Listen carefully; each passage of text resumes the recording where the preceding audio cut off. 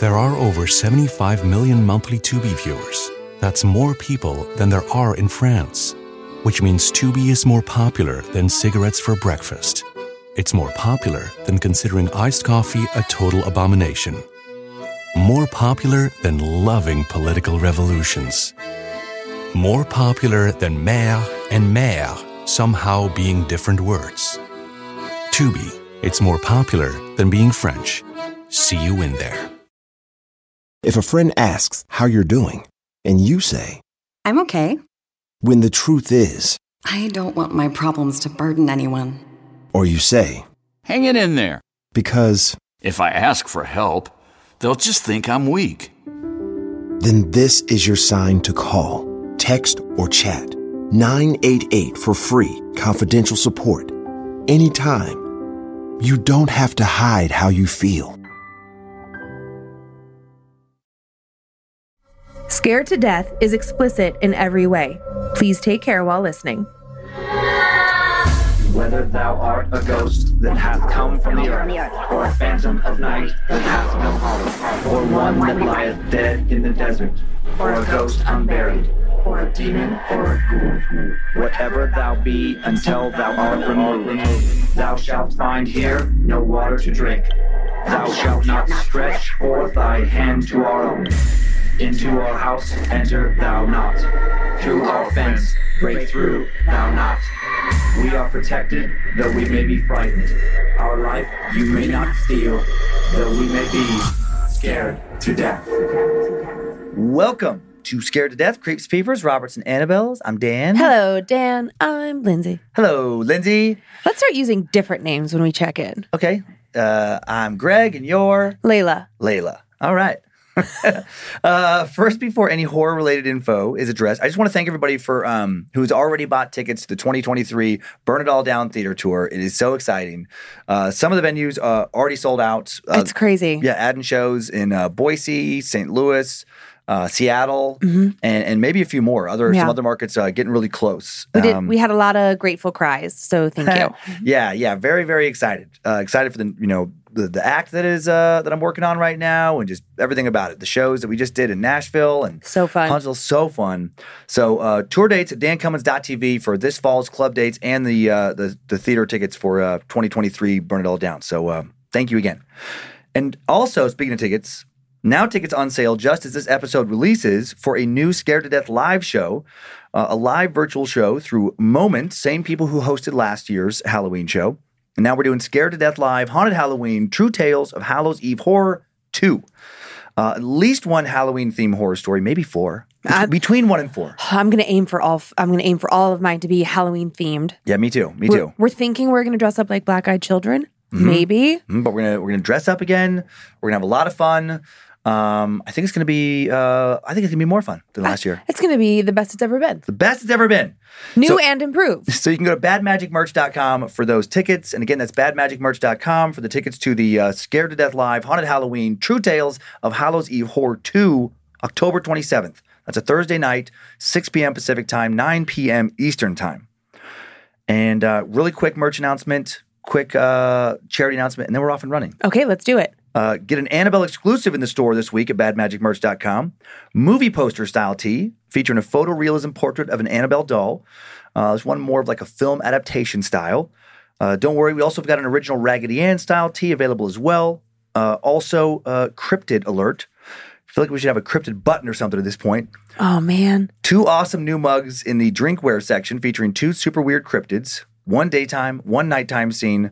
Loving this little world of monsters we got going on in the merch store. You can head on over to badmagicmerch.com and check all this stuff out. And then charity. And just to be clear, the first item is the only... The first item is the only Annabelle exclusive, and the rest is open for everyone. Okay, great. Just wanted to make sure. And then just rounding out the announcements before we dive in. As a reminder, this month we donated $16,640. Thank you so much for letting us do that on your behalf. To Kids Rock Cancer in honor of Jeff Burton, a longtime host, co-host at The Rizzuto Show. And they've given us so much love over the years and just an all-around amazing guy. If you want more information about Kids Rock Cancer, you can go to kidsrockcancer.org. Really cool program using music therapy to help kids cope. And a shout out to Cassandra over at Kids Rock Cancer. I made the donation and then they reach out to like give you your receipt, and she's a fan, and she was just so excited that we heard the plea of the fans to donate because so many fans are from St. Louis. Yeah. And, it's like you support us. And so we're so happy that like this became a cool reciprocal thing. Yeah. And rest in peace to Jeff Burton. What an amazing guy to raise money, like during his final act for others. It's just crazy. Yeah. So selfless. How many stories this week, sexy lady? 17,000. 17,000 stories. Yeah, we're going to be here for a while. Okay. 2 stories. I know that's shocking. And my first story is a weird occurrence at a rest stop. And I don't really know that if we have dove into that before. I don't recall anything set there. I think there's a movie called Rest Stop. Like maybe that's what was flashing in my brain while I was prepping that. And then my second story, something we can all relate to, being afraid of the basement. Of course. What's in the basement? So many really scary horror stories. I know. Have scenes, in the basement. That's because we can all relate to it, right? It's just a common fear. I have 2 as well. I love them both. First one's longer than normal. Second one's shorter than normal. Both, I think, have plenty of scares. Setting for the first story is a murder mystery party. That sounds fun. The premise, since everyone is in costume, what if someone there is someone you don't know, someone who may not even be alive?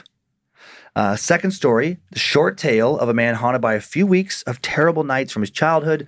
Don't want to give away anything other than it may involve a shadow man. So a little bit of setup.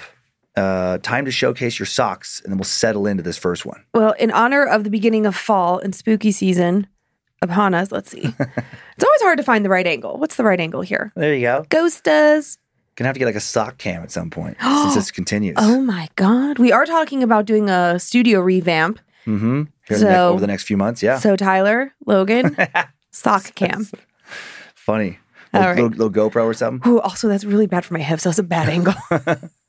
Okay. Oh no, I forgot my blanket. Oh no. Oh well, I'll freeze to death. Do you want to go walk over and grab one while I tell the story? I'm plugged in. You can unplug and walk over. I'll keep talking. You go get your blanket if you want. Should I? Yeah, it's not a big deal at all. Feels weird not to have it. I'll set up as you go there. Okay, you guys, real time. This is what happens when we go too fast.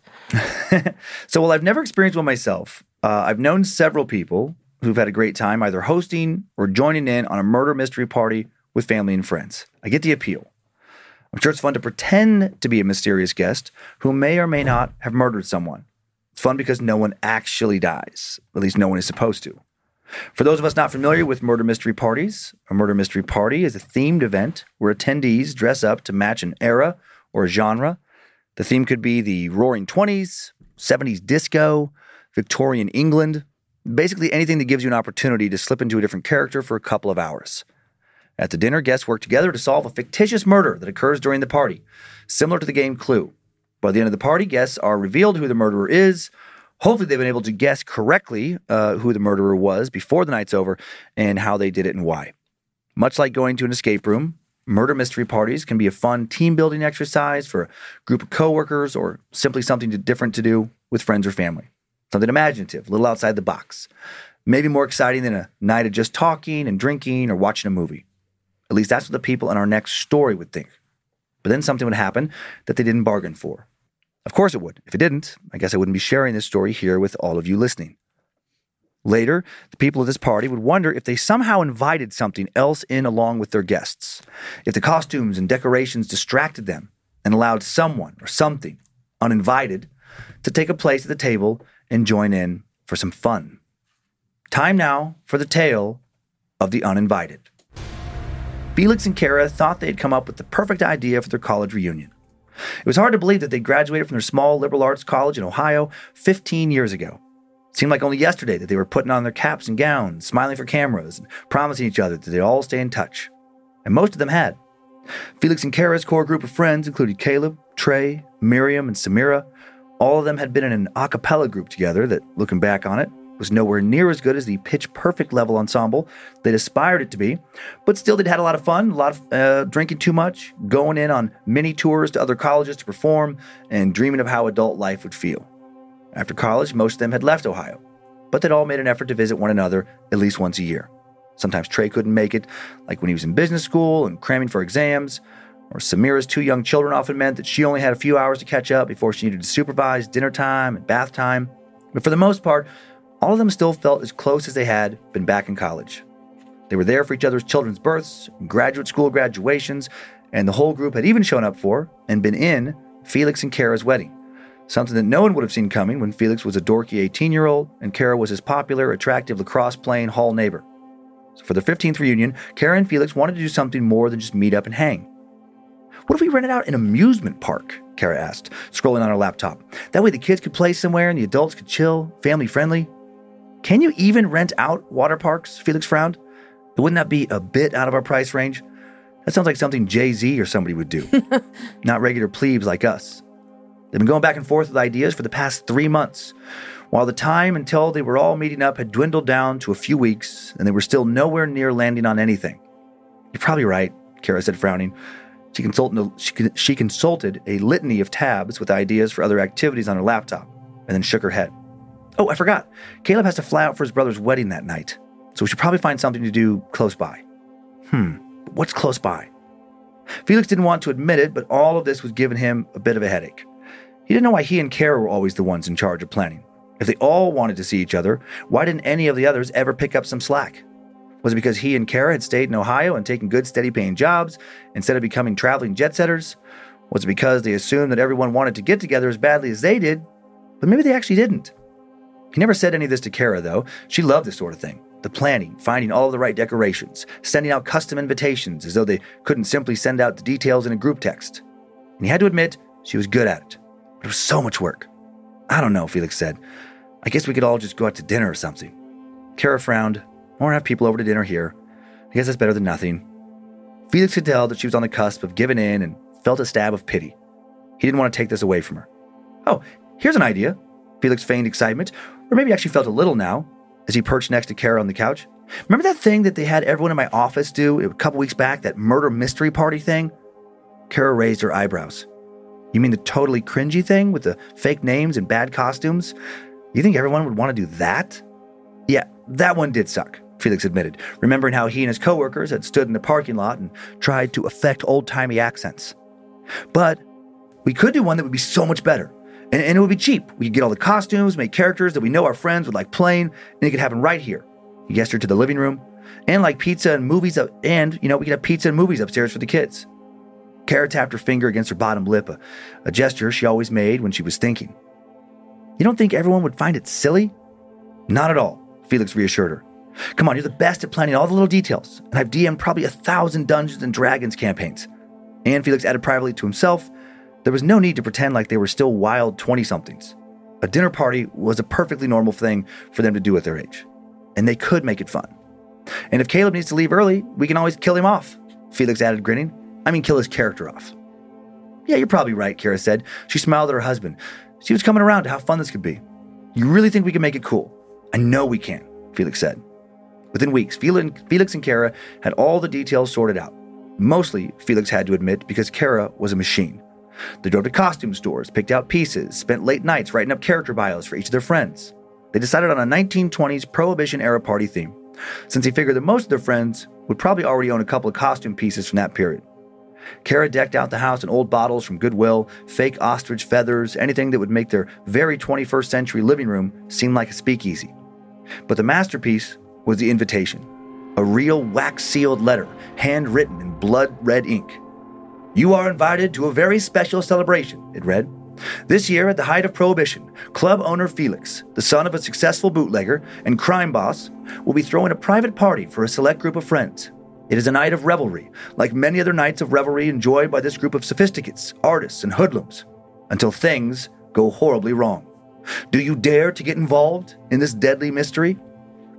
Kara decided that she would play the role of the club's manager, Miss Kara Fontaine, so she could double as a narrator. Everything was set for the night of the party. And at a couple minutes after 6, the doorbell rang. Trey, Felix shouted, seeing his old friend's face through the transom. And then he fake coughed and formally stuck out his hand. I mean, Mr. Stockton. Mrs. Stockton. Trey grinned at them. The last 15 years had seen his startup take off, and he looked like it. Dressed in an expensive vintage suit, with a watch glittering at his wrist. The woman next to him was supermodel beautiful, Trey's wife, Annika. How do you do? Trey said, affecting a southern accent. I hope the liquor is flowing. It always is, Kara said, showing them to the well-stocked bar with the old-fashioned crystal glasses they'd found at the Salvation Army. Unless, of course, you're an officer of the law. Him, an officer of the law? What a gas! Annika chimed in. They all laughed, mostly at their own silliness. And Felix felt himself relaxing and enjoying himself. He'd been a bit tense not long before the first of their friends arrived. He started to feel like this party had been a bad idea. For one thing, Kara had decorated their house so well that he almost didn't recognize it himself, giving him a spooky feeling of having walked into the wrong place. And for another thing, some of the antiques were truly creepy, if not outright frightening. Gargoylish figurines with leering faces that glowed by candlelight, portraits that seemed to watch him as he moved around the room. Felix had never been one for antiques. He didn't believe that they were haunted exactly. You just didn't know where they came from. What kind of person had it before you? Thinking of all the possibilities sent shivers down his spine. For another thing, Kara had bought their murder mystery party kit on Etsy, a Russian seller from the looks of the packaging, because Felix had no idea what any of the letters read, and parts of it looked just weird. The faces on the little cards that gave people their identities were somehow off. A little too photorealistic for a drawing. Or if they were photos, a little too bendy, maybe? Something. Felix didn't really know how to describe it. He just knew that the one he'd planned on assigning to himself from the description he found online just looked a little too much like him. In fact, he felt that the cards eerily resembled all their friends. And along with the cards were these odd little stones, blood red about the size of a quarter, almost like amulets, but with no chains. What the hell? Kara hadn't seemed bothered by any of this. She just said, oh, weird, and they moved on. And since she wasn't upset by any of this, Felix tried to put it out of his mind. And then when all their guests started to arrive, he truly did forget about it. Samira, or Lady Samira, an English heiress with a dark secret, arrived next with her husband and their adorable kids, who all quickly scooted away upstairs for pizza. A few minutes later, Caleb came in and greeted him with a big bear hug. Felix thumped him on the back, directed him towards the food and alcohol, and then shut the door. His eyes now swept over a nearby mirror, and he leaned in to fix his hair. Ah! A woman he didn't recognize was standing right behind him, reflected in the mirror, wearing a fur coat and a veil over her face. Felix spun around. Where the hell had she come from? Had she walked in with Caleb, and he just didn't notice when he was hugging him? That must have been it. She had to be Caleb's girlfriend. Felix felt bad that he didn't notice, especially since the fur coat was such a cool detail. He felt terrible for her. Caleb had just walked away without bothering to introduce her. He was impressed by her costume. That coat took commitment. Must have been hot, seeing as it was the middle of the summer. Hey, sorry about that. You startled me. Good costume, Felix said. The woman just looked at him blankly. Sorry, Felix said, sensing that he'd made a mistake but couldn't figure out what it was. Maybe she took these games really seriously, and he needed to stay in character. You're a well-dressed dame, a real dish. The woman still didn't say anything, and rushed by him. Awkward. He caught a whiff of her perfume as she passed, deep and musky. Strange. Not anything that women his age would have worn. She really went all out. Even her perfume was from a different era. Felix wondered for a moment how he'd offended her. Was dame an offensive word? Dish? He couldn't remember. Felix didn't dwell on the encounter long. A couple moments later, he and Kara's friend Miriam, her sister who lived nearby, and both their husbands showed up, each family with a kid in tow.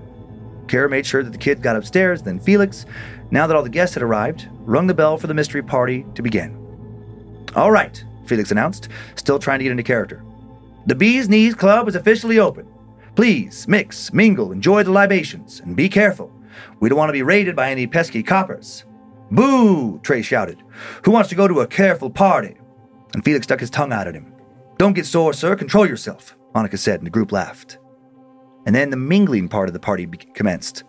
While everyone made an effort to talk in accents and use what was maybe the proper slang for the era, mostly people were catching up like they normally did when they all reunited, talking about their lives, their careers, their families and spouses, joking around with one another like they had in school.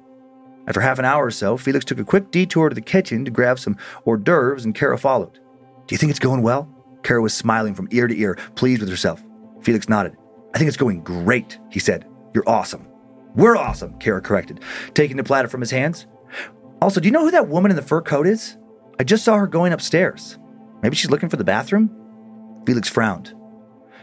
Must be the woman who had blown past him after Caleb came in. Caleb's girlfriend, I think, he said. Weird, Kara said. I thought he broke up with his girlfriend a few months ago. Felix frowned again. I don't know. Maybe his new girlfriend? Or maybe not, he thought to himself. He only guessed that because she'd come in right after Caleb. Perhaps he jumped the gun in thinking that they were together. His brain sometimes made baseless associations like that. If not Caleb's girlfriend, though, who? He couldn't think of anyone else that woman would have come with. Who could she be? He was certain he'd never seen her before in his life. Kara clearly didn't recognize her. And why would she be going upstairs? They had a bathroom right off the living room. Couldn't miss it. I'm going to go upstairs and see if anyone needs anything, Felix told Kara, his heart now pounding. He felt ridiculous for being nervous, but this mysterious lady was starting to give him the creeps. You're the best, Kara said. She kissed him on the cheek and breezed back into the living room. Clearly, she was not worried about this woman. Felix swallowed and headed out of the kitchen, then to the staircase that led upstairs. It was ridiculous to feel so scared, he told himself. It wasn't just the woman spooking him, though. Even the portraits on the wall, they were shitty secondhand decorations, and there was just no way the eyes were actually following him, but it sure felt like it. He started climbing the stairs, feeling his stomach drop with every step. What if it was a stranger? What if they were being robbed right now? And with the kids up there, what could she be doing? He slowly grasped the doorknob on the bedroom and turned it. A scream rang out through the house, followed by the sound of glass smashing on the ground. But the kids just looked up from the TV, oblivious, and it took Felix a second before he realized the sound was coming from downstairs. What's wrong? One of Samira's kids, a little boy named Thomas, asked. Wait here. Felix dashed downstairs, his heart pounding in his ears. He skidded to a stop in the living room and promptly felt ridiculous. He'd forgotten that he and Kara had downloaded some sound effects to her phone to play when the murder part of the storyline happened. From the looks of it, Kara was in the middle of her speech explaining what had happened. Everything okay, honey? She asked, her brow furrowing. Are the kids okay? Samira said, getting up. I should have mentioned that Thomas is in this phase where he cuts other kids' hair, so if you have any scissors lying around. No, everything's fine. Felix reassured them, embarrassed that he'd unintentionally made himself the center of attention. I forgot about the sound effects, he added, blushing. I got concerned. No big deal. Well, I should say it is a big deal, Kara continued in her stage voice, evidently trying to save the ambiance and deliver the news of the murder. For a young flapper named Judy James has been murdered in the storeroom of the Bee's Knees Club. Why was Judy in the storeroom? Did she know something she wasn't supposed to? And who could be responsible for such an act of cruelty? As Kara spoke, Felix forced himself to relax. He obviously was overreacting. Maybe he just imagined the strange woman in the fur coat in the first place.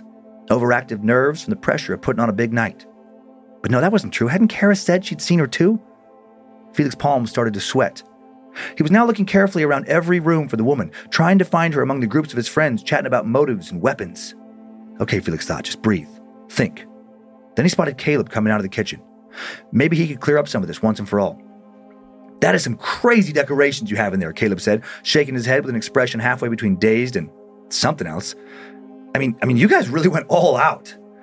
I need to ask you a question, Felix said, ignoring his friend's comment. Yeah, of course, Caleb nodded. Just one thing. Whose idea was the blood? Like yours or Kara's? The what? Felix blinked. And to hire an actor to be the body? That's crazy. You guys usually go all out, but this is nuts. Did it cost a ton of money?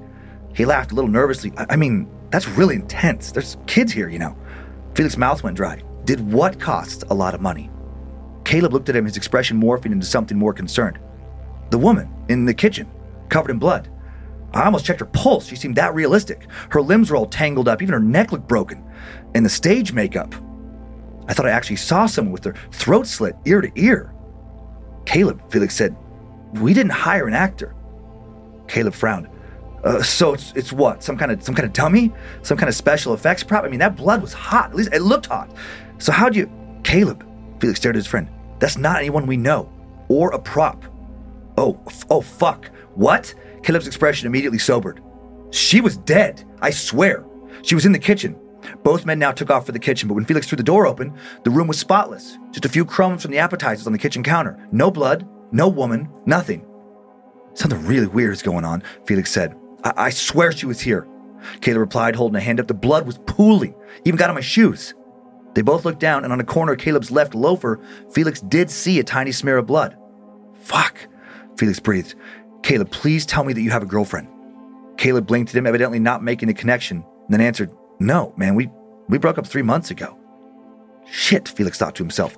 His stomach sank. We need to get the kids downstairs, he said, heading out of the kitchen. Caleb nodded and followed. What's happening? There's someone here. Felix looked around, his mouth set in a tight, grim line. Someone we did not invite. He didn't say that someone may or may not have been alive. From the wide-eyed look Caleb gave him, maybe Caleb already knew. Then Felix remembered the cards. The cards had everyone's characters on them. The cards looked way too much like his friends. Would she be on there? Come with me, he told Caleb. I need to check something. As they ran to the front door where he'd had everyone pick up their cards when they came in, Felix hurriedly explained the cards. He explained how everyone just looked a little too similar to the illustrations. So you think? Caleb trailed off, looking as scared and determined as Felix felt. You think she might be on there? Felix nodded. It was all they had to go on. They stopped in the foyer and Felix gasped. There was one card left on the entryway table, a brunette woman in a fur coat. And the hallway faintly smelled like her perfume. No, no, no, no, no! Bam! Felix felt something collide with the back of his head and he staggered forward, crashing into the table. Then Caleb's weight was on his back, his fist pummeling into Felix's head. Why would you do this? Why would you do this to me? Caleb screamed. Felix struggled to turn around and almost wished he hadn't. What had been a familiar face, the face of the guy he'd roomed with for 2 years, was now distorted and red, screaming at him. I thought we were friends! Why would you do this to me?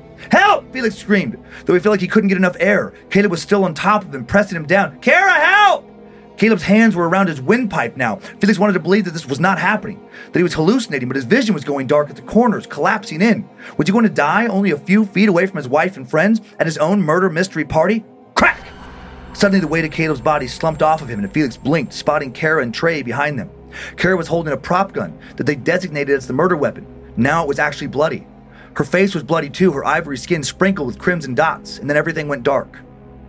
When Felix woke up, he was in the living room. Annika holding a wet rag to his forehead. All the other partygoers had gone. The decorations were in a pile by the doorway. What? Felix trailed off. Shh, Annika said. And then she explained how Trey and Kara had pulled Caleb off of him, how he'd been babbling about what you guys did to me. Maybe it was just stress, Annika said. I mean, after the stuff with Leighton. Huh? Felix blinked. Leighton? That sounded familiar. You mean Caleb's ex? I thought they broke up. Annika's face went ashen. I guess that's one way to put it, she said. Felix, Leighton's dead. She explained that Caleb was supposed to pick Leighton up one night, but he'd gone out with some work buddies before, got too drunk, then went home and passed out. And that Leighton had decided to just walk over at his apartment. It was midnight, the streets dark, and according to what a witness later told police, in the yellow glow of the streetlight, she thought she could see someone following her. She ran out into the street trying to avoid them and got hit by a car. Died on impact. Caleb had been struggling with blaming himself ever since, and seeing Leighton's face clearly on the card made him snap. Or what he thought was Leighton's face, Annika corrected herself. I'm sure it was just a trick of light. Felix was not so sure. He knew what he'd seen then, and later, after several months of inpatient therapy, Caleb would confirm it. It didn't just look like Leighton. The picture on the card had been her. Something had sent her back to them. How? Why? They try not to think about these questions because no amount of thinking gets them any closer to the answers, but their minds drift back towards it, all the same, constantly. Leighton. She was the woman that Felix and Kara had seen in the fur coat, her face hidden behind the veil, but they were certain it was her. After that, Felix and Kara wouldn't do any more murder mystery parties or any kind of costume parties. They want to be certain that no one uninvited would ever mingle amongst them like that ever again. That is a weird story. It is, right? There's a lot to follow. Mm-hmm. My brain hurts a tiny bit. Yep, some twists in there. Yeah, so just so that I understand it, so it would appear that Leighton somehow came back to them. Yeah, showed up at this murder mystery party. But I think what was throwing me off was the cards. They got this murder mystery, like we've done escape rooms at home, right? Yeah. I just imagine you get this box of murder mystery, like a kit. Sorry, that's the word I'm looking for. Okay, and then as Kara and Felix are opening it, they're like, oh, that's weird. This looks just like John. This looks just like Samir or whatever their friends' names are. Like the clue cards, if Professor Plum looked exactly like Isaac, one of our friends, and we were having a party with all these people and all the characters. Like Uncanny Valley almost? Yeah, look really weirdly like the people that were coming over. Okay. And then the people show up and they're actually dressed like the people on the cards. They match the cards. Yeah. Okay, I missed that. Okay. And so then Leighton, the girlfriend or the former girlfriend is on one of the cards. And her card never gets claimed. Right. Okay. Right, because they left. That is so weird. Yeah, it sounds like they left a card, maybe in case he brought somebody new or something, or maybe they got the back box together because he didn't tell them that she had died. So when they were sending out the cards, they knew that they broke up, but didn't know that. I assume that maybe they were covering their bases, like, well, if they get back together, if you bring someone else. Yeah, or just that like they ordered this kit and there was an extra person in the kit. Totally. Ugh.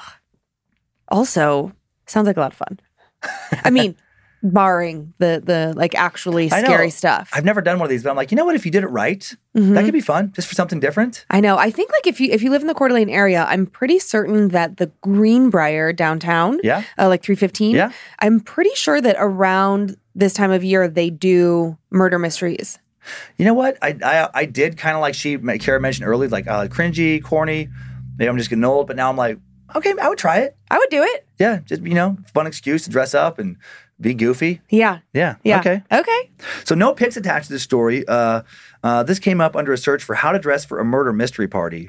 Funny. I was just impressed by how incredible their makeup is. That's really good. Yeah, they're dressed up as skeletons. For those of you not able to see these pictures on Instagram or Facebook, at Scared to Death Podcast, they just have this like skeleton, like dead groom and bride outfit.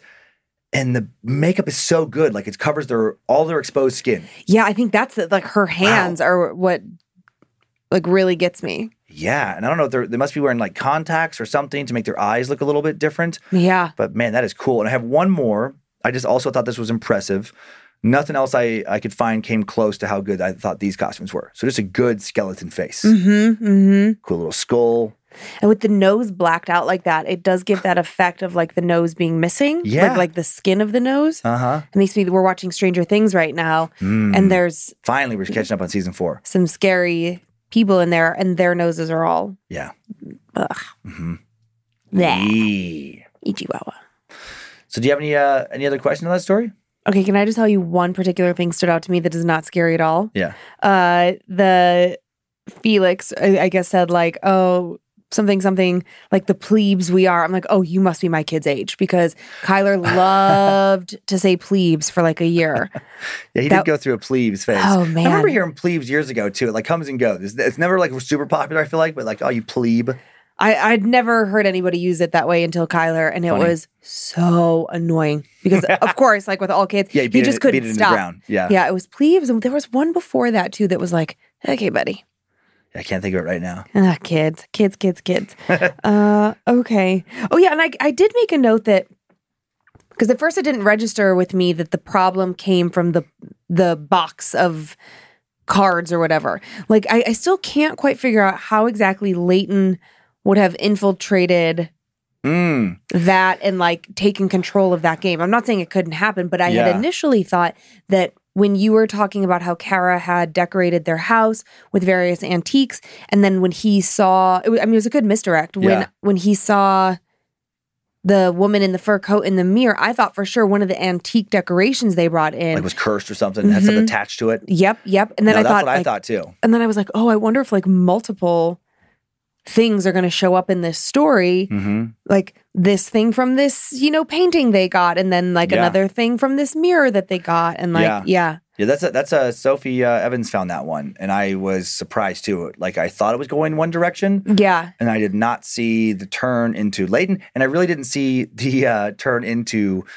Caleb attacking Felix. Yeah, like but thinking that he had been like he's feeling this guilt for months about his girl, and then thinking that it's been staged to like make a fool of him or something. He's maybe just a little bit drunk too, and the weird body, and it was. I thought of it. Yeah, I liked it. Interesting twist. I was just gonna say it was twisty turny. Yeah, I liked it too. Totally different. Now it is time to leave it though, and go to a little Shadow Man story. Yeek. Right after today's mid-show sponsor break. This show is sponsored by BetterHelp. What are the things that weigh you down on a day-to-day basis? What kind of stress are you holding on to? Do you spend much of your day going over things in your brain over and over until they are so distracting it affects your mental health? Well, don't worry. You're not alone. We all carry different stressors, some big, some small. When we keep things bottled up, the results can be negative. Therapy is a safe space to get things off your chest without fear or judgment. It's a place to work through what is heavy on your mind and heart so that you can feel lighter and happier. I'm always holding on to something. It's the way my anxious brain works. I'm continually worried that I've done something wrong, that I've hurt the feelings of someone I love, and that I have let someone down. I'm stressed that I'm not being a good enough mom or wife. I panic that our life will implode at any given moment and it'll all be my fault. Thankfully, I have an amazing therapist who helps me talk through each of these scenarios. After each and every appointment, I feel lighter, happier, and more capable of showing up as my most authentic self. Get it off your chest with BetterHelp. Visit BetterHelp.com/scaredtodeath today to get 10% off your first month. That's BetterHelp, HELP.com/scaredtodeath. There are over 75 million monthly Tubi viewers. That's more people than there are golden retrievers. Which means Tubi is more popular than using meat-flavored toothpaste. More popular than never figuring out what WALK spells. More popular than kicking your leg when a human rubs your belly just right. Tubi, it's more popular than golden retrievers. See you in there. Summer is just around the corner. Who's excited? I know I am. With the warmer, sunnier days calling your name, the last place you're going to want to be is in your kitchen, cooking and meal prepping. Make your life easier with Factor's no prep, no mess meals. Factor's never frozen, always fresh meals are dietitian approved and ready to eat in just 2 minutes. Think of all the extra time you will get outside in the summer sun when you aren't wasting hours in the kitchen. I think I speak for everyone when I say that the summer is the busiest time of the year. We are all trying to cram in as many things as possible, from concerts to vacations and everything in between. With Kyler home from college and Monroe on her break too, I want to spend as much time as possible with them. And while I truly love to cook, the summer is the one time of year that I'm the least interested in doing that for 3 meals a day. So I lean on Factor to help keep me healthy and in step with my diet. I'm obsessed with the honey yogurt pancakes for breakfast, the pork El Pastor for lunch, and the cilantro lime barramundi for dinner. So easy and saves me so much time. Head to factormeals.com/scaredtodeath50 and use code scaredtodeath50 to get 50% off your first box, plus 20% off your next month. That's code scaredtodeath50 at factormeals.com/scaredtodeath50 to get 50% off your first box, plus 20% off your next month while your subscription is active. Thanks for listening to our sponsors, Creeps and Peepers. No setup on this short and not so sweet one. Just going to dive right in. Okay, let's do it. Time now for the tale of Danny's Shadow Man. Oh. Danny grew up in an ordinary suburban house in Windsor, Ontario. Not this Danny. I know, I'm already uncomfortable. For the most part, he had an ordinary childhood. He now looks back on his childhood with mostly fond memories. Back in the 80s when he was growing up, his neighborhood was alive with friendly people, and he was close to lots of different family. He was lucky. But also, he spent most of his childhood dreading the dark. He still dreads the dark. The days are great, but the night. With the night comes the fear that it'll happen again. Something did happen. Only on a few different occasions, but those few occasions were enough to give him nightmares that have continued to this day. It all started one night in 1985 when Danny was 7. About my age, too. I know, I don't care for that. In the middle of the night, he awoke feeling the strangest sensations. He couldn't see straight. He could feel the blood pumping through his brain. He tried to get himself up and sit upright, but the room seemed to be moving. Not in one direction, not spinning. More like the dimensions of the room kept changing. The walls would suddenly seem closer, then much further away. The ceiling would be higher, much, much higher than he knew it was. And then the next moment, it would seem to be just above his face, like it was going to pin him to the bed and smother him. Then he finally managed to find his voice amidst all this disorientation, and he cried out for his mom, Emily. As Emily came running into his room, everything stopped. The room was normal again, and he felt fine, just very scared and a bit lightheaded. Emily figured he just had a bad dream, and she tried to comfort him.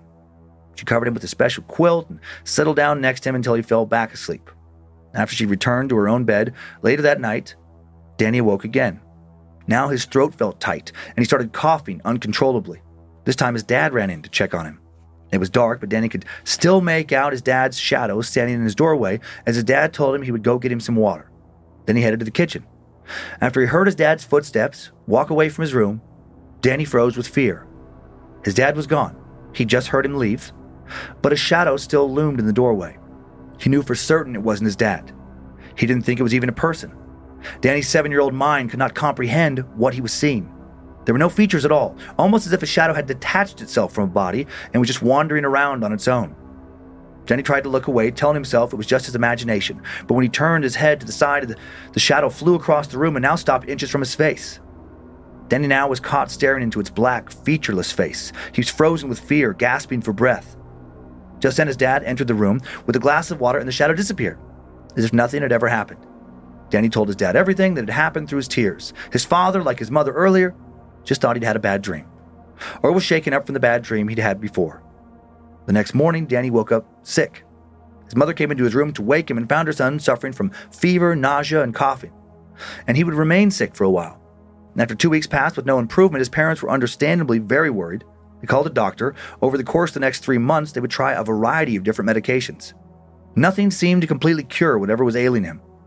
Emily was now beside herself, convinced she might lose her son. In her desperation, she called a medium to the house. Danny told this woman about the shadow man he saw right before he got sick. Emily had always believed in spirits, but never thought she would be in a position where the spiritual world might be attacking her family like this. The medium, a pleasant lady in her early 30s, walked around the house and spoke to Danny and told his parents she believed this entity had latched onto him, and ever since making contact that night, it had been absorbing his energy and making him sick. She cleansed Danny's family's home, and Danny and his parents hoped for the best. Shortly after she left, Danny woke up again in the middle of the night. His room was lit up with a bright white light, and he saw what he described as a 2-foot-tall female figure wearing a veil spinning at the bottom of his bed like a ballerina inside a jewelry box. He stared at the figure in front of him, transfixed. She spun around in circles for what felt like around 15 minutes before fading away into white light. Instead of fear, Danny felt a sense of childish wonder at what he'd seen. When he woke up the next morning, his parents were relieved to find that he was feeling quite a bit better. And then it wasn't long before he was feeling almost as good as he had before, and Danny was able to go back to school. Emily commemorated the occasion with a photo of him dressed in his school clothes, standing in front of a dresser with a mirror above it. Things seemed to finally settle down for a couple weeks until, once again, Danny woke up to the feeling of everything being distorted. He felt like he would vomit, and he was terrified that the shadow person might be back. And then the next night, Danny and Emily were kept awake by the sound of footsteps in the house. They could distinctly hear someone walking around the kitchen, coming upstairs, stopping outside of Danny's bedroom, and then repeating the same path. After the first time, Emily left her room to check on Danny and then slept in bed with him. The cycle continued all night. Whenever Danny's dad went to check, he was now hearing it too, he'd find nothing amiss in the house. This became a nightly occurrence that went on for several weeks. Danny and his parents were sleep deprived, scared, had no idea what to do to make the sounds go away. But then, without ever calling in anyone else to help, the footsteps inexplicably stopped as suddenly as they had started. One night it was peaceful, and they never heard the footsteps again. Slowly, the family started to relax. The family thought they were free of spiritual interference, and life seemed to get back to normal pretty quickly, and it would remain normal for about 5 years. But then when Danny was 13 years old, something came back. He woke up one night to the sight of a silhouette of a man by his bedroom wall. His heart skipped a beat as all the horrible memories of his childhood came rushing back. The silhouette seemed to notice he was awake and ducked behind a dresser, but Danny could still see his shadowy head poking out. As he opened his mouth to scream, the shadow man began to crawl across the floor towards his bed. Danny felt a sudden rush of adrenaline, jumped out of bed, running to his parents' room to tell them someone was in the house. His dad grabbed a baseball bat and searched the house from top to bottom, but found the house completely empty, other than the family. A short while later, the family were looking through a box of old photographs when Danny's mom picked up the photo she had taken on Danny's first day back to school, back when he was 5. Looking at the old photo, she saw something she'd never noticed before. In the mirror, behind Danny in the photo, was the clear image of a woman in a veil. Danny's now been an adult for many years. Long ago, he moved out of his family's home. It's been almost 3 decades since all this ended, but he still cannot sleep without the light on, saying, "I never went to bed without the light on, and I never will. That's my reality." Danny claims he still feels a presence following him, though he hasn't seen the shadow man since that last night or the veiled woman since earlier in his childhood. He firmly believes the shadow man is still creeping around in the shadows near him, though. Although he tries to put the past behind him, he now lives with the constant worry that the shadowy figure might come back and reveal itself to him at any moment. He has no idea what it wants or why it ever appeared to him in the first place.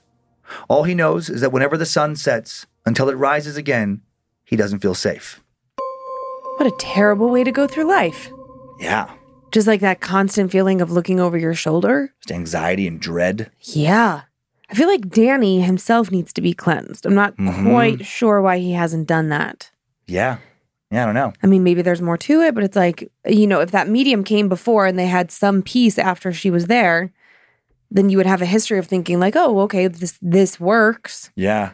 Go find a shaman, go find a priest, like whatever you align with. Maybe he's tried other things and they haven't worked and just wasn't mentioned in the post. I don't know. As soon as you said the thing about, then his mom took a picture of him, I was like, uh-oh, what's in the mirror? I knew it was coming. I just didn't know when. Yeah. I wonder who that little ballerina lady was.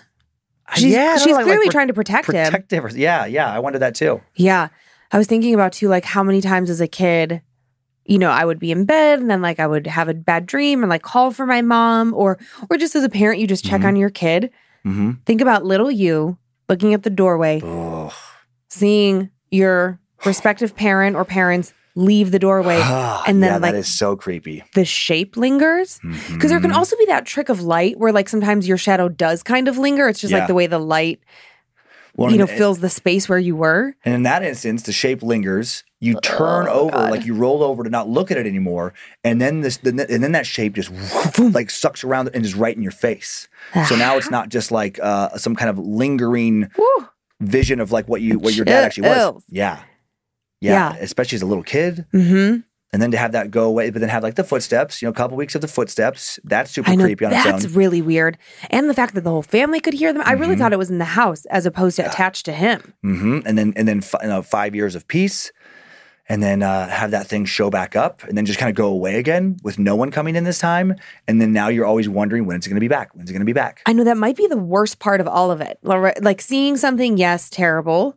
Getting rid of it, awesome. It coming back, more terrible. Because you just don't, I don't know, like, to me, it would be almost like living with some horrible disease where it just... Oh, yeah. Not even like cancer where you're like going in for like regular checkups. Yeah. Just something, I don't even know what it would be, but just something awful that like just pops up and you have no way of predicting it. Some viral thing where it's like it can go into dormancy for a long time and you just never know when it's going to pop off again. No pics with that one either, unfortunately. Was hoping to find a pic of that woman in the mirror, but couldn't. This pic is just from an old episode of The Twilight Zone. Oh, boy. Yep, that does it. The Shadow Man, the boy in the shadow behind him. Yeah, no thanks. Creepy. That would be terrible. In the context of that story. Well, and like what would be worse? Is it worse to see it in the moment? Yeah. Like as you're looking in the mirror, or is it worse to have a photo developed and then see it? Oh God. Almost worse later, because then you're always wondering, is it there right now? Is it there right now? That's what I was thinking. And then just one more nice creepy pic from the interweb of a shadow in the doorway. Yep. No thanks. Oh, the softness around the head of that is like, and the head, the distance from the head to the shoulder. Yeah. Ooh. When you said, it was like his dad was separated from his shadow. Had one really sweet thought. I'm like, oh, sort of like in Peter Pan when like you lose your shadow. Maybe it's a nice shadow. Maybe. I mean, clearly not. Yeah. But good stories, Dan. Thank you. What if I was just like, I'm done now? Yeah, I got the chills thinking about that scenario when you brought back up at the end of that story. Just putting yourself in that kid's position. Oh yeah, I know. Just like because it's such an easy thing to relate to. It's like we've all, I don't know. Like even sometimes now, the kids will be in bed, and I'll just they're in their rooms chilling out. I'll go see them before they go to sleep, and just leaning in the doorway, chatting them up. That's terrifying. Yep. Woo, buddy. Woo, buddy boy. Woo, buddy. Woo, buddy. Are you ready? I'm ready. Okay, so you're going with albino squish. The Layla with unformed. No face. The faceless man. What is it from Game of Thrones? The man has no face. The man with the god of many faces. Logan says yes. The man with no face. The god of many faces.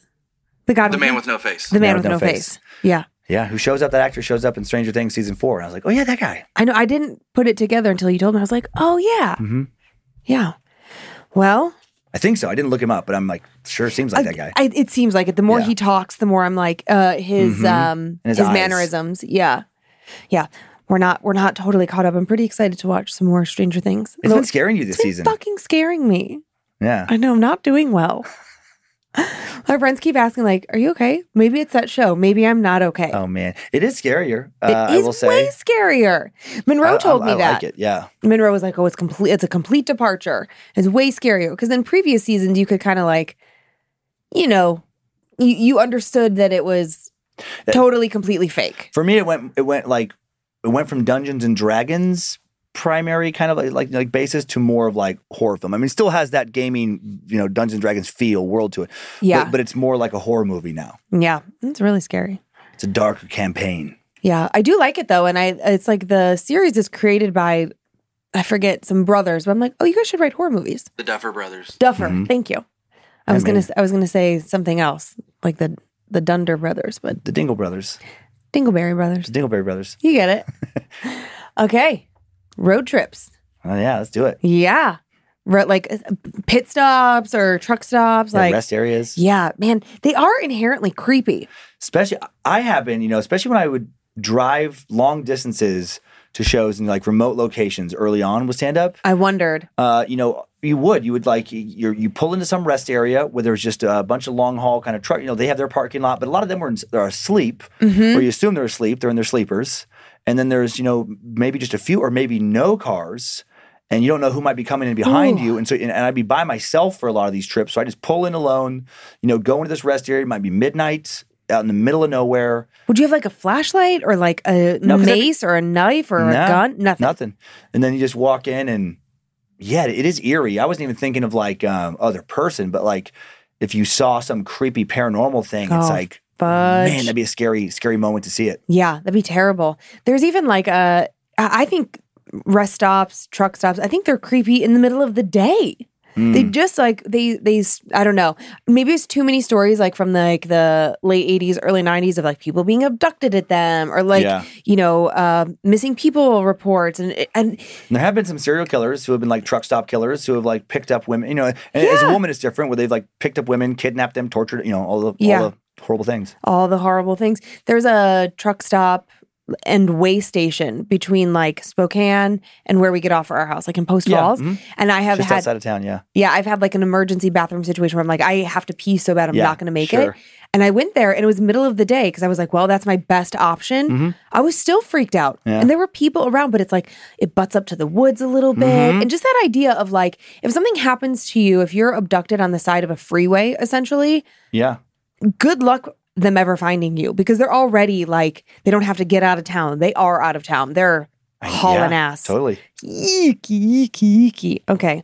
Well, I don't know. Also, like driving alone in the dark, like you're talking about these gigs you would go to. I'm already afraid to drive alone in the dark because I think like, who's following me? Where am I going? Like I always think something's going to pop up in the back seat, which I know is not going to happen, but. And it is different for like a woman driving alone. Just, stats show that. Well, yeah, I'd be so afraid if something happened. You got more to worry about, unfortunately. For sure. Well, let's find out what's going on at this particular little truck stop situation. Hey, Lindsay and Dan and the rest of the team. I'm a time sucker, just became a space lizard. And once I caught up there, I started with the other Bad Magic shows. Scared to Death was an easy choice for me, and I've made it to episode 50, and now I'm ready to share my story.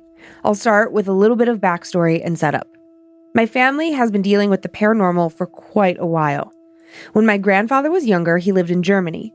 He and his friends held a seance in which they used a Ouija board both before and during the seance. Afterwards, the family saw all sorts of paranormal activity, from a man's face changing into one like a cat, to a visible apparition floating above my uncle's crib saying the Lord's Prayer backwards. What? I know. The thing that forced them to GTFO was when a shadow aggressively chased my grandfather down a flight of stairs. The constant paranormal activity followed them back to the US, and my mom grew up aware of this phenomenon. My parents and I were stationed at a base that was known for having paranormal activity. Lucky for me, I was also able to tap into the ability to see things from the other side. The story goes that as a small child, I would watch things that only I and or our cats could see. After my dad left the military, my family moved back home to Midwest Texas to an old home in an old neighborhood in an oil town. More unexplainable shenanigans followed us. The final straw for my mom was when she saw a shadow man wearing a hat when she woke up in the middle of the night. He leaned into her bedroom doorway and pointed at my dad. Scowling, it turned towards my crib, pointed at me, and then vanished.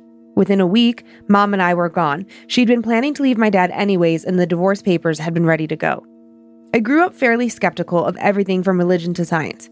I've had enough personal paranormal experiences to assure me that there is more out there than we know. I don't know what lurks in the darkest shadows, and I don't want to. The stuff I've come across while reaching lucid dreams and astral projecting is enough to warrant caution. All of this plants me firmly on Team Crystals. On to the reason I wrote y'all. About 15-ish years ago, my mom and I were visiting family down in Texas. All had been smooth sailing until the trip back. My grandfather was stuck in Truth or Consequences, New Mexico at a veteran's home. He was a real piece of work, and my mom was the only one of his kids to try and keep in touch with him. He was our last stop, and when we left him, we headed northbound, the sun setting around us. Later that night, about an hour or so from Raton, the weight of a large drink and an average bladder started to take its toll on me. Thankfully, we soon saw signage indicating a rest stop ahead. It was your usual, harmless rest stop. But that night, something felt off. There were absolutely no other cars or trucks in the parking lot. And my mom had been driving and previously noted feeling sketched out by the lack of cars going in either direction for quite a while. The car slowed to a stop in the closest spot to the restrooms. As we started to get out of the car, my mom told me to wait. She said something didn't feel right and motioned for me to come back to her. I had made it about halfway to the restrooms when I stopped to look back at my mom. Every bit of teenage angst and annoyance melted instantly when I saw my mom go pale. "Get back in the car now," she screamed at me. I turned towards the bathroom to see what she was freaking out about. Part of me regrets that. The door to the restrooms was slowly opening on its own. There was no light coming from beyond the doorway. I don't mean that the lights were turned off. I mean there was nothing on the other side of that door where a bathroom should be. The moon was high and bright and should have been pouring through the windows located high upon the building. There wasn't another person around. No one was opening that door. It was just slowly opening in a way that made you wonder who was on the other side pushing the door open. And then I saw it. The thing that had my mom screaming, the thing opening the door. It was round and floated at about chest height. It looked like if you took a basketball and coated it in light-absorbing paint and floated it into an aura of fog. I ran to the car. My mom was already starting it. She backed out of that spot as fast as the car allowed. The thing noticed us and stopped moving. As my mom gunned it, she told me to keep an eye on it. I turned around in my seat and watched out the back window. The thing started towards the car, but at a slow pace, and I thought we were safe. I kept checking behind us, and at first, I didn't see anything. Moonlit road, trees, stars, black spot, shit. It was chasing our car. It started to creep closer and closer. Every street lamp we passed flickered and blinked out as we passed under it. Inch by inch, foot by foot, it got closer to our car. I kept watching it get closer and closer with every turn we took down the windy road. On the horizon, we could see the faint glow of Raton's truck stop. However, behind us was that thing. It was close enough that we could see our tail lights reflecting off its surface, especially the eyes. I want to call them eyes, but there was no pupil, more like fly eyes, compound eyes filled with malice. As we closed the distance between us and the safety of the nicely lit truck stop, the thing made a final lunge at us. It suddenly gnarled, revealing a toothy orifice I hadn't seen until now. It came at us full of anger, with its mouth full of fangs, looking like it wanted to take a bite out of us or our car. Somehow, it missed, and we made it to the safety of the truck stop. Once we had stopped and caught our breath, we bravely got out of the car to use the restrooms. As we made our way back to the car, we noticed on the back of the car several long but shallow scratches along the trunk and the back bumper. I guess that thing also had hands and was trying to pull us into its orb. And that's it. We never figured it out. We don't know what it was, but that was fine with me. Thanks for the amazing content and for being awesome. Shout out to my coworker, Alan. I convinced him to check out The Suck, and now he's trying to catch up on all Bad Magic Productions backlog. He's helped me through some difficult times, and I'm always grateful for him. Thanks for taking the time to read this story. Here's to many more episodes and uneventful times, Richard. Thanks, Richard. So the truck stop was actually the place of solace, the place to get to. Well, the second one. Yeah. So that was interesting at the end. Yeah. That like you would go from one to the next after seeing something shitty.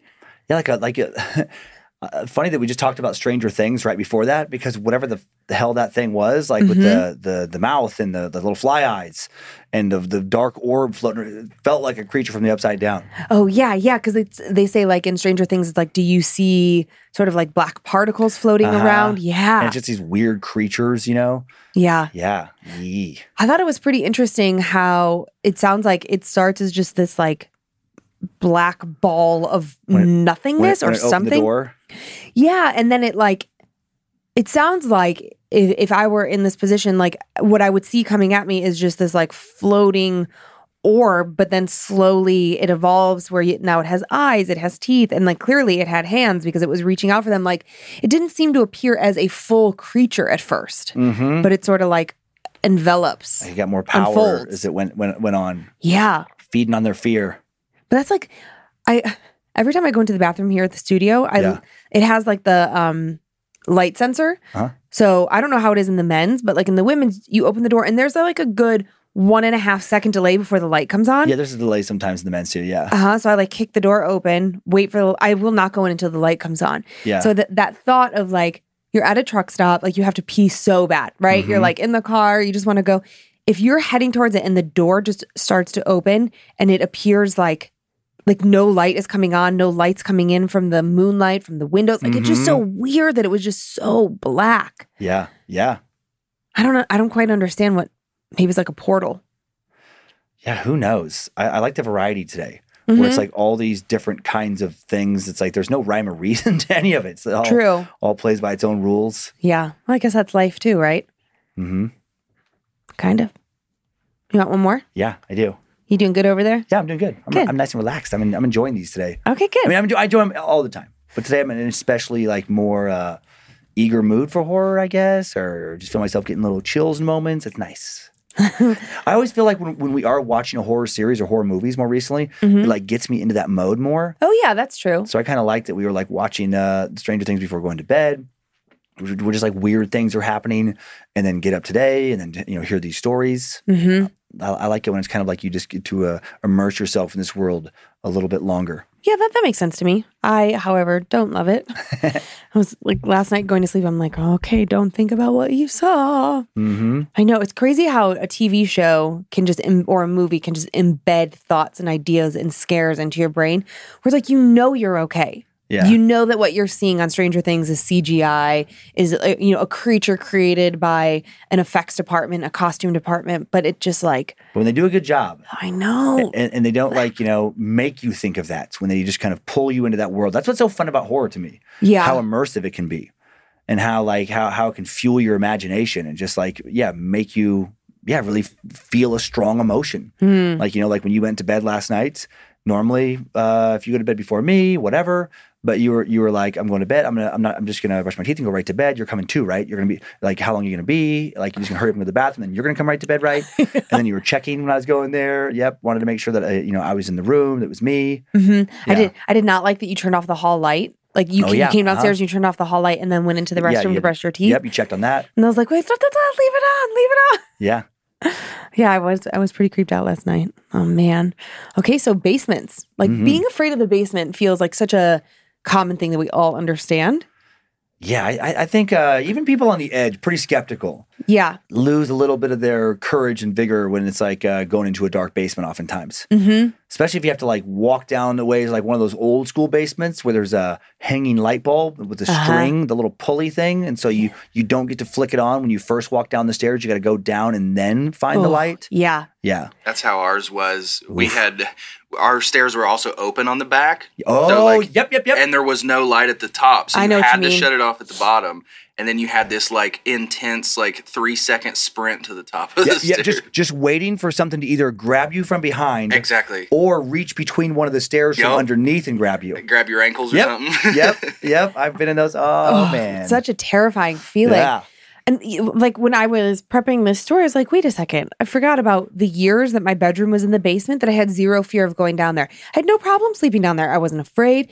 But immediately, it could be the middle of the day. If my mom was like, hey, could you run down there and grab this? Something about having to run back up the stairs with it being dark behind me. Yeah. I'm like, I sleep down there. What was I afraid of? I don't know. But I did a similar thing when we're out on the boat on the lake and it's dark water. Yeah. And I start swimming back to the boboats. Once that feeling of panic sets in, that something's coming behind me, and it's the most irrational thing, but then I'm going as fast as I can. And in my mind, it's like I'm barely going to make it before something that was going to get me just passes like underneath.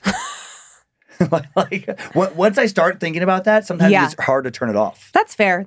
Yeah. Oh, man. Let's find out what's going on in this basement. Yeah.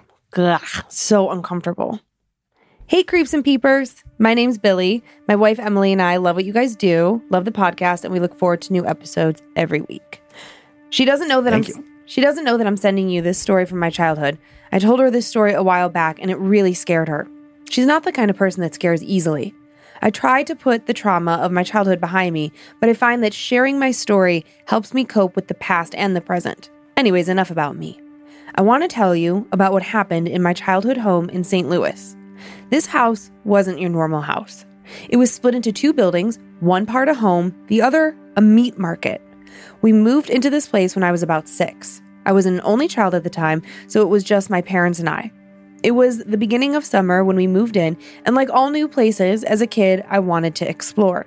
The house was old, but it was new to me. The old butcher shop had been converted into a 2-story townhome. My room was on the lower level, and weirdly, the door to the basement was also in my room. We had a basement that was out of date. It was dark and wet, and the only light it had was above the washer and dryer. The first couple of days in the home were great, but quickly things started to get strange. At first, it was my stuff being in different places than where I had left it. Then, it was footsteps of someone who wasn't there, or a voice that called my name off in the distance. Then things took a turn for the worse. I had nights of waking up feeling that someone was watching me, followed by nights that felt like someone was sitting at the edge of my bed. I woke up one night to the feeling of hands pushing me up from underneath my bed. I never screamed. I was too terrified that if I made a sound, it would come for me. And when I say it, I mean him. I woke up one night to the sound of the basement door opening. Terrified, my eyes couldn't look away. Little by little, the door would open. A claw-like hand slowly moving from the darkness of the basement and up against the door frame.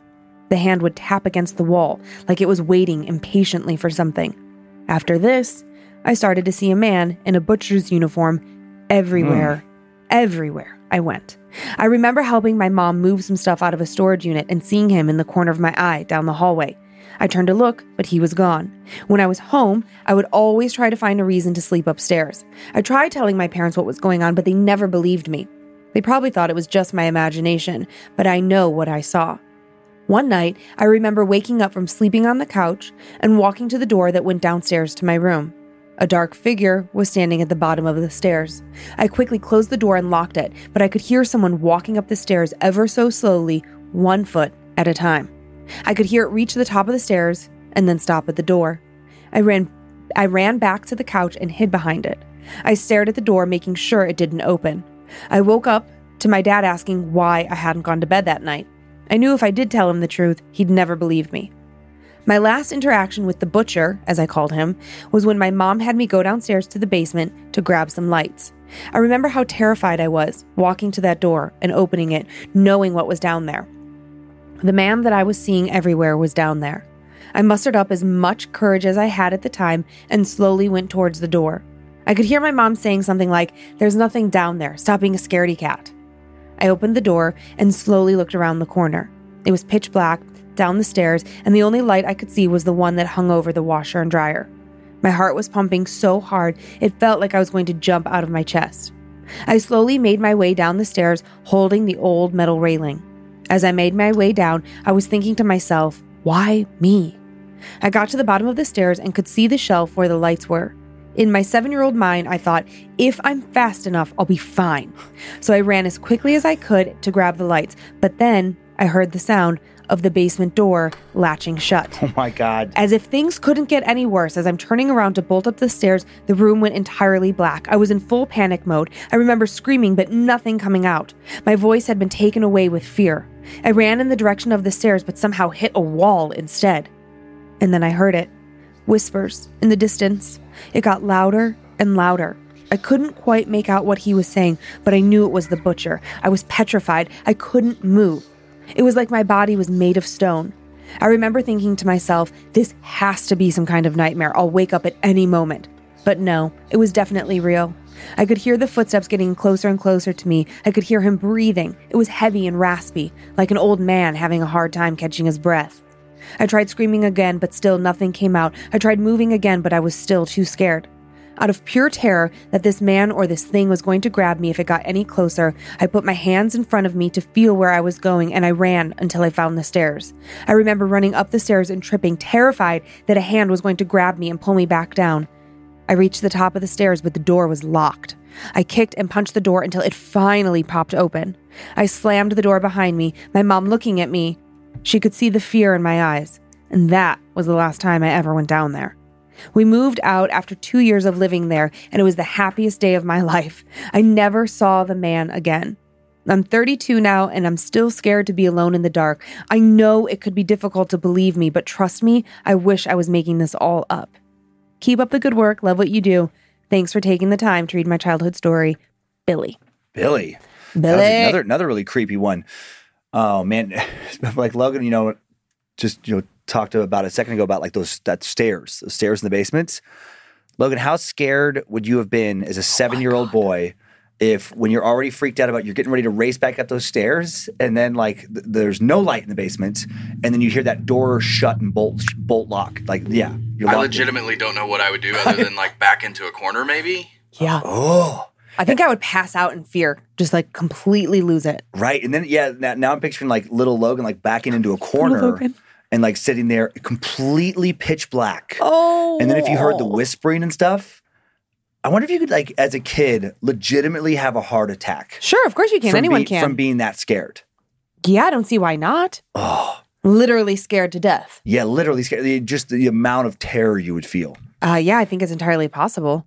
And then what an interesting old house design. I know. The basement door in the bedroom. What I wondered is if Billy, after that experience, still had to stay in that bedroom. Oh my God. Because if I'm in that, I would beg my parents to like, can we like put it like boards, like nail boards over the door or something? But I guess if there's the washing machine down there, I know I couldn't. You can't do that. But I'm like, why are you in this bedroom? I know I couldn't quite grasp the layout. So I was trying to think. It was like, okay, so it was a house that was split in two. One side was a store. Yeah. But then I don't know if it was. Sounds like they might have done some non-code alterations. Yeah. Like take advantage of maybe a space that would normally be just a little area to, I don't know, store stuff or whatever. And it's like, oh, we could convert this into a bedroom if we block off this hallway. But now you're going to have the basement or a door going to be in this bedroom, but it'll be fine for the kids. That's a nightmare setup for a kid. Totally, because kids are just inherently afraid of basements. Because you're afraid of dark spaces. And then after that happened, I would at the very least, if I'm that kid, I would for sure be like moving a heavy chair to block that door every night before I go to bed. Yeah. So at least I felt like I have a chance where I'm going to hear the door, the thing being moved. Yeah. That's going to wake me up and give me time to run out of the room. Oh my God, I'm so dumb sometimes when... That is terrifying. I'm laughing at like the chair in front of the door because sometimes when you're out of town and I have to be in the house by myself... Do you block the door? Despite having 2 dogs and an alarm and cameras... and locks on every door in our house. Yeah. I will lock the bedroom. I will bring a chair. I'll bring my office chair into our... This is so stupid because I bring the chair into our bedroom. Yeah. Lock the door and then bolster the chair underneath the door. But here's the thing. If some paranormal entity is in our bedroom, I have now made it very difficult for me to get out of the bedroom. But I also see the fear of intruders. I know. I also sleep with all the lights on in the house except for the bedroom. It's so ridiculous. I turn on every light so that if I have to get out of the house in the middle of the night, you can see where you're going. I can see where I'm going. But I keep the lights off in our room, less the salt lamp, so that I can still sleep. Yeah. Because I couldn't sleep with all the lights on. Oh, man. I've lost my mind. Too many scary stories rolling around in your head now. I know. Thankfully, we're not going to be apart from each other for a while. So Exactly. I feel in my mind, I like do this countdown. I'm like, okay, we're together this week, and we're together that week, and we're together that week, and I don't have to sleep alone until this week.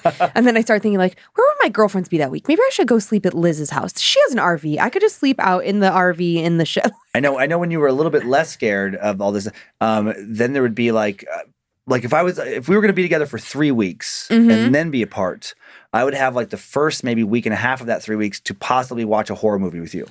But then there was a buffer period where you wouldn't watch any of those too close to when I was going to leave. Right. Now you generally don't want to watch horror movies and just period. No, what we should have done is we should have been watching horror movies over the summer when we were together every day for 3 months. Okay. You know. Yeah. So you missed your window. Oh, man. Too bad, so sad.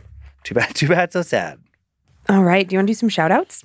I do. I want to do some Annabelle shout outs. Thank you to all the Annabelles that support our show here and allow us to make the donations we make every month and support our business and all that good stuff. Thanks to Emily Simon, Christopher Templeton, Kylie Skidgel, Paul Jones, Wound. Oh boy, it's liquor spelled like the alcohol, so I didn't catch it right. I was about to just read Wound Liquor. All right. Courtney McRae, Azabov Chaos, Jessica Detmer, Valente Gonzalez, Sierra Reich, Big Daddy D, Demi Gregory, Jeremy Stahl, Emma Rowe, Coral Sandstrom, Chris Coronado, or actually it's Corondado. Yeah, Corondado. Katie, Jack, Jack Morlock. There we go, Jack Morlock. Kylie Rees, Grace Peterson, James Kernan, Samantha Spooks, Michael Knight, Sean Elsley, Kyle Knight. Oh, and then that's it. Okay. That's the end. Okay. And then I have the following Annabelles as well. Tel Main, Alicia Grant, Brad Howlett, Cullen Cook, Jordan S., Brady Sawyer Hedgecock, April Zick, Emily in Wisconsin. I almost read that like as a name, in Wisconsin. Emily in Wisconsin. Is that like Emily in Paris? I wonder if that's where you got that. I have a story set in Wisconsin next week, Emily. Oh, well, lucky for her. Mm-hmm. Colt Wood, Chelsea Hand, Cody Goodorf, Shannon Johns, Heather Curtis, Nikki Gilbreth, Devin Hamilton, Katie Hall, DJ Honey. DJ Honey. I know, I like it. Chuck Bucket, Jody Ducharme, Angela Camarillo Prado, Mackenzie Olson, Jorge and Brittany Lopez, It's Your Mother, Raven Queen, Amanda S., and Bree Thompson. I would love it if It's Your Mother was actually your mother. Because of all, like, I don't know who's more scared of our show, your mom or my mom. Right. Pretty funny if it was one of them. I'm hung up on DJ Honey. I really like that. What you got? I guess I'm like, DJ Honey, bringing you the sweet sounds of adult contemporary 93.6 FM. Do you think the DJ has heard that so many times? Like, yep, get it. Maybe. We got on the next block, we got Kenny G and Michael Bolton coming up with DJ Honey, bringing the sweet sounds to Charlotte, North Carolina, 93.6 FM. Okay. That's my radio voice. I was like, what is that? What's happening right now? That's my old school radio voice. Old school? I don't know if it's that old school. Hope you. What would be the? I like the gravelly. Hope you have some medicine because you're about to get stung by DJ Honey, bringing the sweet sounds. I don't know. I hope you've got medicine. I don't know what you're supposed to have for a sting. Hope you have some. What is it? Cortisone. Hope you have your cortisone cream handy because you're about to get stung. We got DJ Honey in the B block. Bringing the sweet sound. Okay. DJ, I'm so sorry. I hope that you're finding this as amusing as we are. Okay, I have a few spoopy shout outs. All right. To Octavia from Mommy. Happy B-Day Goose Monkey. That's pretty cute. To the world from Jenna and Scott. We want everyone to know we're having a baby. To Crazy from Smalls, happy anniversary and happy birthday. To Anna from Anna, happy 40th birthday. None of Anna's friends listen to this show. So she was like, I'm having a shout out. And also, she has a crazy last name that she really wanted you to try and say. Okay. I forget exactly where she told me she's from. The last name is spelled Uusitalo. Uusitalo. Talo. Usitalo? Usitalo? Yeah. Usitalo? Maybe Usitalo? Usitalo. Usitalo. To Jennifer from Logan. I love that we've bonded over this show on our first date. To Sam from Sam, happy birthday. And to Paula from your dad, Rory, happy 13th birthday. Oh, happy 13th birthday. 13. 13. That's a big one. That's a big one. And that's our show, brought to you by The Buzz in Charlotte, North Carolina, 93.6 FM, Charlotte's #1 adult contemporary station, DJ Honey. Bringing the sweet sounds of Scared to Death. Thanks for continuing to send in your personal tales of terror to mystoryofscaredtodeathpodcast.com. You can email us for everything else, info@scaredtodeathpodcast.com. Thanks to Logan Keith, his work on social media, and to Logan again for running badmagicmerch.com, official merch store of The Buzz, 93.6 FM in Charlotte. Thanks to producer Sophie Evans for finding today's first story, Olivia Lee and Sarah Finch for assembling the second. Thanks to Logan Keith again for producing and directing today. Producer Tyler C., also helping with production, The Suck Ranger. Thanks to Zach Cohen for custom soundbed creation, Heather Rylander for organizing the My Story emails, to book editor Drew Atana for polishing and preparing listener stories for book number 4. Enjoy your nightmares, creeps, and peepers. Head to badmagicmerch.com to grab tickets for the Scared to Death Live Haunted Halloween True Tales of Halloween's Eve Horror 2. Stories that will only be told Thursday, October 27th, 6 p.m. Pacific Time on The Buzz, 93.6 FM in Charlotte. Hope you're scared to death. Bye. If spirits threaten me in this place, fight water by water and fire by fire. Banish their souls into nothingness and remove their powers until the last trace. Let these evil beings flee through time and space. Evil may pass through, but hath no home here within, scared to death.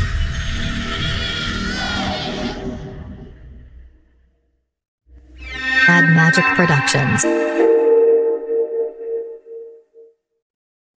DJ Honey, bringing you the sweet sounds of adult contemporary 93.6 FM. They say plants like music. Yeah, no, like really, they respond to the vibrations of it, which means that this playlist you're listening to, the plants are too. You know what else plants like? Organic soil from Miracle-Gro. It's made with all the best stuff like wood fiber and compost. Plus, it's OMRI certified organic, which officially means it's made with superior ingredients. And when you give your plants the stuff that makes them happy, they won't judge you on your iffy playlist. Hear that, plants? So go ahead and give them Miracle-Gro. If you're on a GLP-1, you're probably loving the results. But how do you feel? All of those side effects can take a toll. So now what? Get to GNC. We'll help with solutions to address those side effects and keep you going on your journey. GNC.